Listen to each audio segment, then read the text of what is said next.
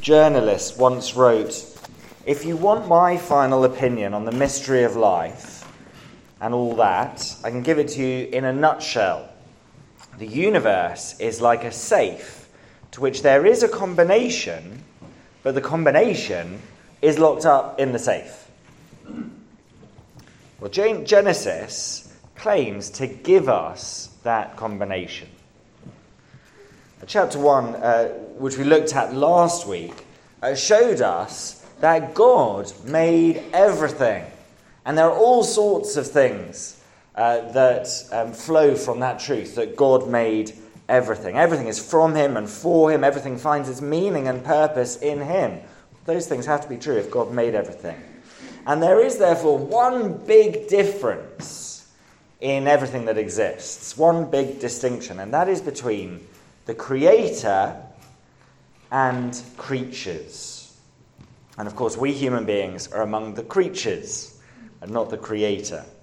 But in creation, we find, amongst the creatures, we find human beings have a very special place. So let me reread for us from last week, just a bit above where we were. Chapter 1, verse 28 on page 4.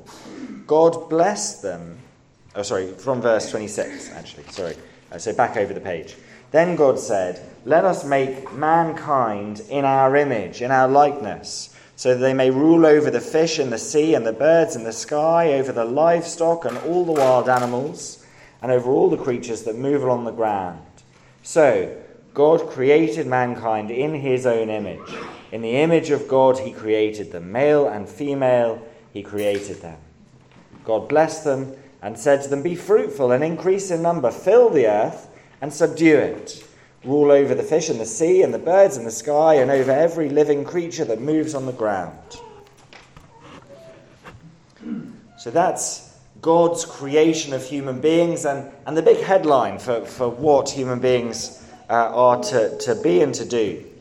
So last week we got the big kind of panoramic picture of God creating everything, heavens and earth. And this week we zoom in. You can actually see that in the first verse that Ian read for us. This is the account of the heavens and the earth when they're created, when the Lord God made the earth and the heavens. The order is reversed there for the first time. It's a phrase that's used again and again. The first time it's reversed. As we zoom in on the earth, and we get a sense of the chaos and the purposelessness of the earth without humanity. Verse 5. "Now no shrub had yet appeared on the earth, and no plant had yet sprung up, for the Lord God had not sent rain on the earth. There was no one to work the ground. But streams came up from the earth and watered, or perhaps better, flooded the whole surface of the ground." A kind of aimless, purposeless chaos. And then the turning point comes with God's intervention in verse 7. "Then the Lord God formed a man from the dust of the ground and breathed into his nostrils the breath of life, and the man became a living being." So our topic for today is all about what it means to be a human being. Particularly, we're going to see the blessings and the boundaries of being made in God's image. Now, blessing is a word that means enjoying God's kindness, generosity to us. And this chapter, I don't know if you felt it as Ian read to us, but it's chock full of God's generosity to humanity. But it comes with boundaries. That's why those two trees are right in the middle of the garden. We'll come back to those. But we see the blessings and the boundaries of being made in God's image in two things in particular. How we reflect God in work and how we reflect God in relationship. So first, we reflect God in the world by working like God. Part of the reason that there is desolation in verses 5 and 6 is that there's no human to work the earth. The earth needed the human for fruitfulness, just as a human needed the earth for work to do, so that each of them could fulfill God's purpose for them. And as God creates humanity, we zoom in further from the world at large to a garden, someplace in Eden. It's the garden in Eden, really, not the Garden of Eden. A garden somewhere in a place called Eden. Verse 8, the Lord God had planted a garden in the east, in Eden, and there he put the man he'd formed. The Lord God made all kinds of trees grow out of the ground, trees that were pleasing to the eye, good for food. In the middle of the garden were the tree of life and the tree of the knowledge of good and evil. A river watering the garden flowed from Eden. From there it is separated into 4 headwaters. The name of the first is the Pishon. It winds through the entire land of Havilah where there's gold. The gold of the land is good. Aromatic resin and onyx are also there. The name of the second river is the Gihon. It winds through the entire land of Cush. The name of the third river is the Tigris, runs on the east side of Ashur, and the fourth river is the Euphrates. The Lord God took the man, put him in the Garden of Eden to work it and take care of it. Work is what God gives to humanity. And it's a good thing. And it's a necessary thing for God's purposes for the world. Perhaps you've heard the story of the vicar who was walking around his parish, and he saw a beautiful garden, a really well-tended garden, and in it an elderly gardener. And he said to the elderly gardener various things, very holy comments about how God makes such beautiful things and causes the plants to grow, and isn't it wonderful? And as he went on his way, the elderly gardener muttered to himself, "You should have seen what it was like when God had it to himself." You see, the world was meant to be brought to fruitfulness by the activities of humanity. That was God's way of bringing order and fullness to the world. It isn't chance as we develop the world. It's the plan, right from the word go. And notice that world that's hinted at beyond the garden, verses 10 to 14. Those 4 different rivers going all different places. Opportunities for exploration and excavation and cultural development and discovery. This is good stuff. But focus particularly on verse 15. The Lord God took the man and put him in the Garden of Eden to work it and take care of it. Work is there before anything goes wrong in the world. It is part of God's very good world. And we need to understand the meaning of our work, whether that's paid employment or raising children or caring for others, or if you're a child, learning and helping your parents and so on. We've all got work to do. And if we're going to understand the point of what we spend our days doing, we need to remember that God is the one who provided us with work to do. And, in particular, he did that so that we could reflect the God who works, described in chapter 1. Remember the verse with which chapter 1 ended. In chapter 1, verse 31, God saw all that he had made, and it was very good. When God pronounces his work good, there's no separation in his mind between kind of economic good and moral good.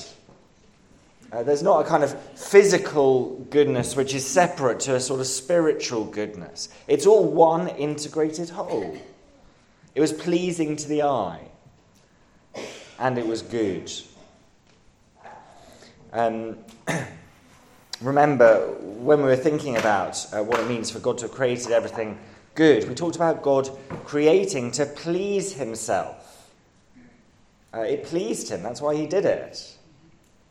It is made to please God, because it's in right relationship with him. The world created to be right with God. And so, for us and our work, that needs to be the objective too. That our work would be pleasing to God, in right relationship with him. The work that we do on this earth matters a great deal. It matters that God can look at what we do what we've done and pronounce it very good, just as he looked at what he did and called it very good. There's no room in the Bible for Sundays mattering to God, but Monday to Friday not mattering to God at all. All of our work matters a great deal, and particularly God's verdict on our work. It's easy to just plod through life and not really think about what we're spending all our time doing and why we're doing it. But there are some moments, aren't there, when you think, what am I doing with myself? What am I doing with my life? There are some moments in life, midlife crisis or something. You look at the end and think, when I get there, will I be pleased with how I've spent my life? What I've poured my time and my energy into? Now, this is an opportunity as we read Genesis 2 and read about why and how God created work for us to do that in a good way.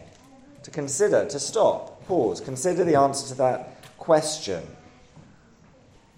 How does God feel about the work that I'm doing? Will he say, that is very good? Because if the answer is no, we've got to ask ourselves why we're doing it. What are we seeking to achieve? Is it money or status or success or something else? We're designed to work so that God will say, very good. The Lord God took the man and put him in the Garden of Eden to work it and take care of it. Anything less than that objective will be less than fully human. Now, before we move on to the second thing, notice what appears in the middle of this section about the work of humanity and what appears right in the middle of the garden. We might expect right in the middle of Adam and Eve's garden that God created for them, God to have put a nice, cosy cottage for them to live in. But it's not, is it? Verse 9. In the middle of the garden there were the tree of life and the tree of the knowledge of good and evil. Now those life and good and evil are talking about the destinies of those trees. It's not that those trees are somehow magical, that the fruit has some sort of power that can transform the human beings. It's rather that there is a command attached to the trees, which provides the opportunity for either discipleship, going with God, or disobedience, going against God. And the Lord God, verse 16, commanded the man, you're free to eat from any tree in the garden, but you must not eat from the tree of the knowledge of good and evil, for when you eat from it, you'll certainly die. For God and humanity to be in right relationship with each other, it needs to be on his terms. We need to recognize that God is God and we are not.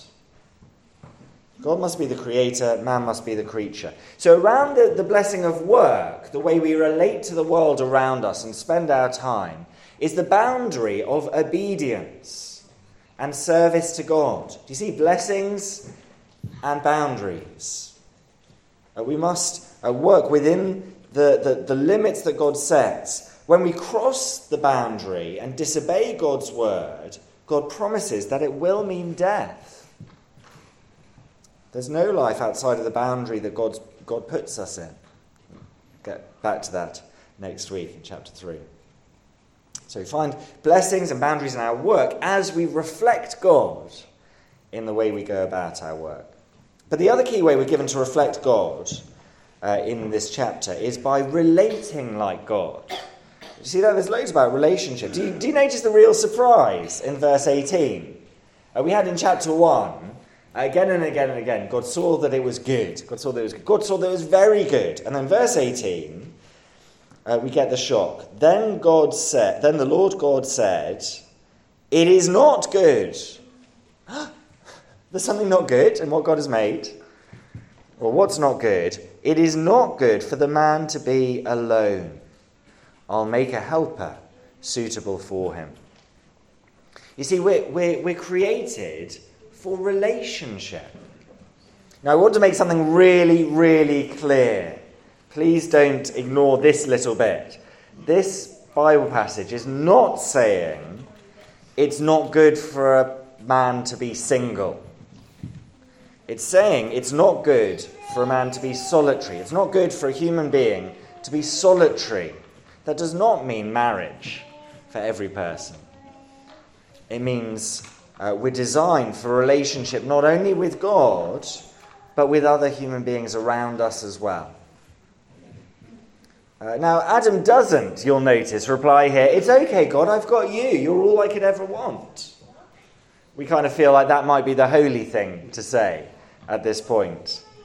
But he doesn't say that because that's not how God has designed him. We're actually designed to need relationships with other human beings on this earth, as well as a relationship with God. So I need to fight my tendency to withdraw from others. Some of us are extroverted, some of us are introverted, and so some of us will find it really easy to make lots of relatively shallow relationships with loads and loads of people. And some of us will find it more instinctive to make deeper relationships with just a few people. But whatever our instincts or personalities, we need to take this seriously. We're designed to reflect God by being relational, actively pursuing meaningful relationships with other human beings. Love one another. The New Testament says it again and again. It's easy to kind of forget this is such a big thing. It's the way we're made.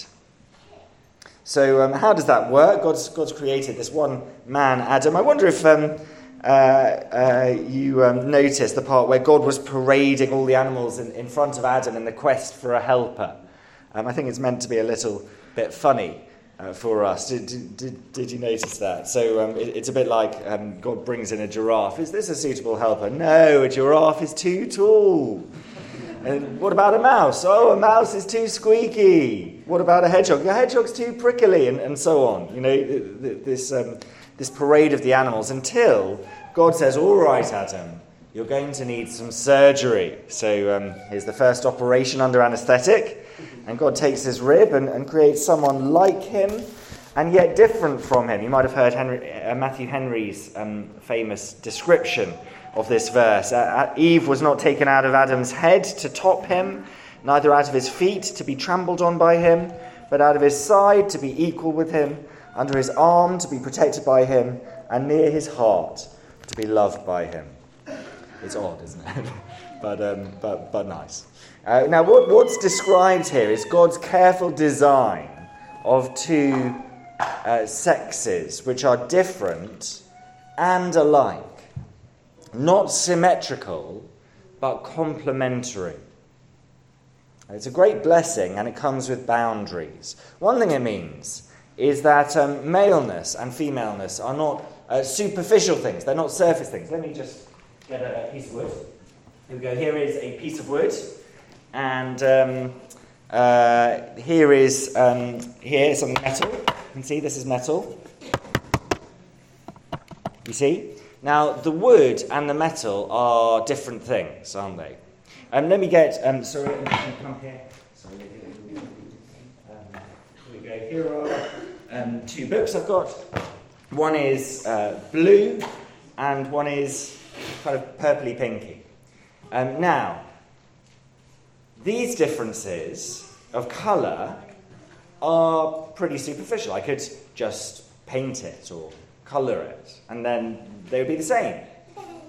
Whereas this difference is fundamental, wood and metal. Even if I coloured this wood to make it look like metal, it would not be metal. Do you see? And maleness and femaleness are part of how he created human beings to be. That's what Genesis 1 and 2 say. So whatever we look like, or whatever we do, maleness and femaleness are part of who we are, who we're created to be. And that's one of the things this means. But notice what a great blessing Adam finds his new companion to be. He's so impressed that he sings the first ever love song. The man said, "This is now bone of my bones and flesh of my flesh. She shall be called Woe Man, for she was taken out of man. I don't know if that's how he said it. This is why a man leaves his father and mother and is united to his wife, and they become one flesh. Adam and his wife were both naked, and they felt no shame. Now, this passage has an awful lot to say about marriage, about human marriage. And this is where Jesus turns when he's asked questions by people when he's walking on the earth. And we do well to meditate on it if we're married or considering marriage. How it shows us the way that marriage breaks the bonds of obedience that a child has to their parents as it creates a new family unit. How it shows us that in marriage a man and a woman cleave together in an unbreakable, indissoluble bond. How marriage requires an exclusive physical relationship between those male and female. There's loads to think about there and a lot more, but we don't have time for that now. So you can come and talk to me about it later. But for now, I just want us to see how this reflects God. Because here, woman, who was one with man before, she was taken out of man, is now joined to man again. One flesh. To quote a Spice Girl, two become one. And of course, the wonderful thing we were reminded of last week is that God himself is three and one. The Father, the Son, and the Holy Spirit. The Father loves the Son and the Holy Spirit, and vice versa. And so, in our relating to one another, humanity is designed to show off what God is like, to reflect what God is like in relating. So, just as the world God made is good and very good, so love is good, and sex is good, and community is good. What a world God has made, and what a world God has given to us. What more could we want? Rule, responsibility, relationship, bearing the very image of God. God blesses us wonderfully. What more could we want?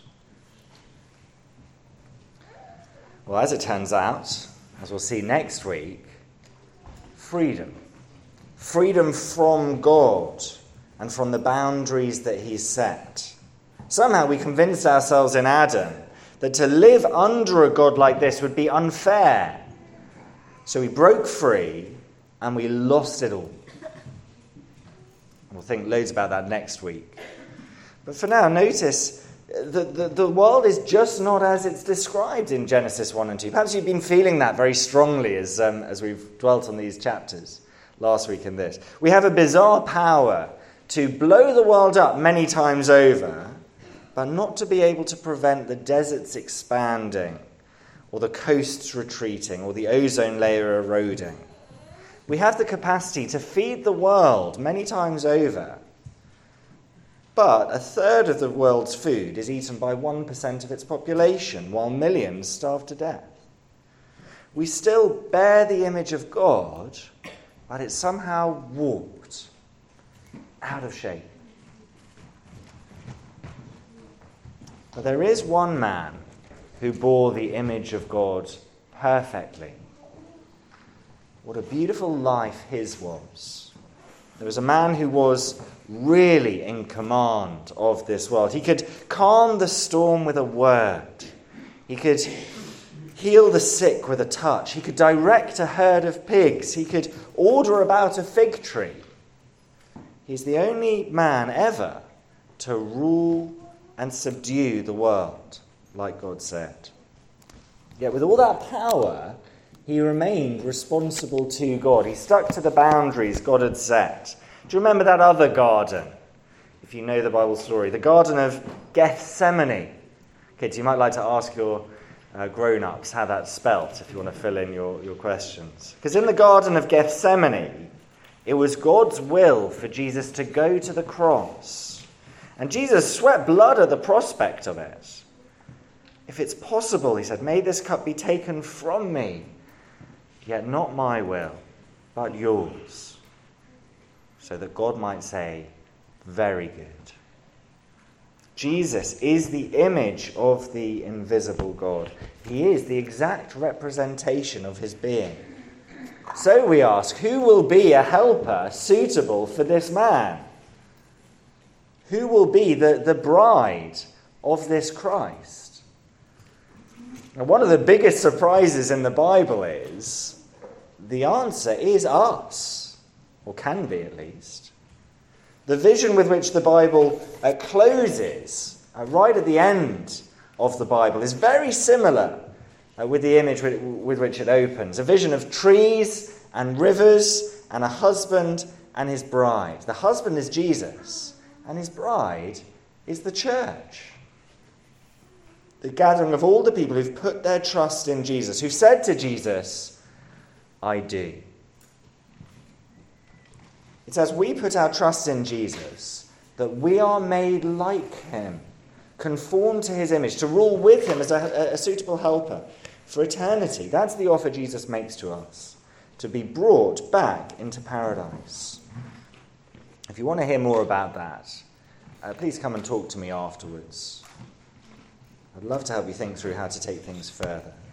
There are some questions to think about for all of us on our sheets. God has made us to reflect him in the way we spend our days and our work, and in the way we relate to others. So let me lead us in prayer. Our Heavenly Father, thank you that you have given humanity such glory. We do not now see things subjected to humanity, but we do see the one who rules. As we hear the words of the Bible, we see the Lord Jesus crowned with glory and honour. And so, Heavenly Father, please make us more and more like him in the way we go about our days, in the way we seek to love other people. Please help us to reflect your glory day by day. In Jesus' name, amen.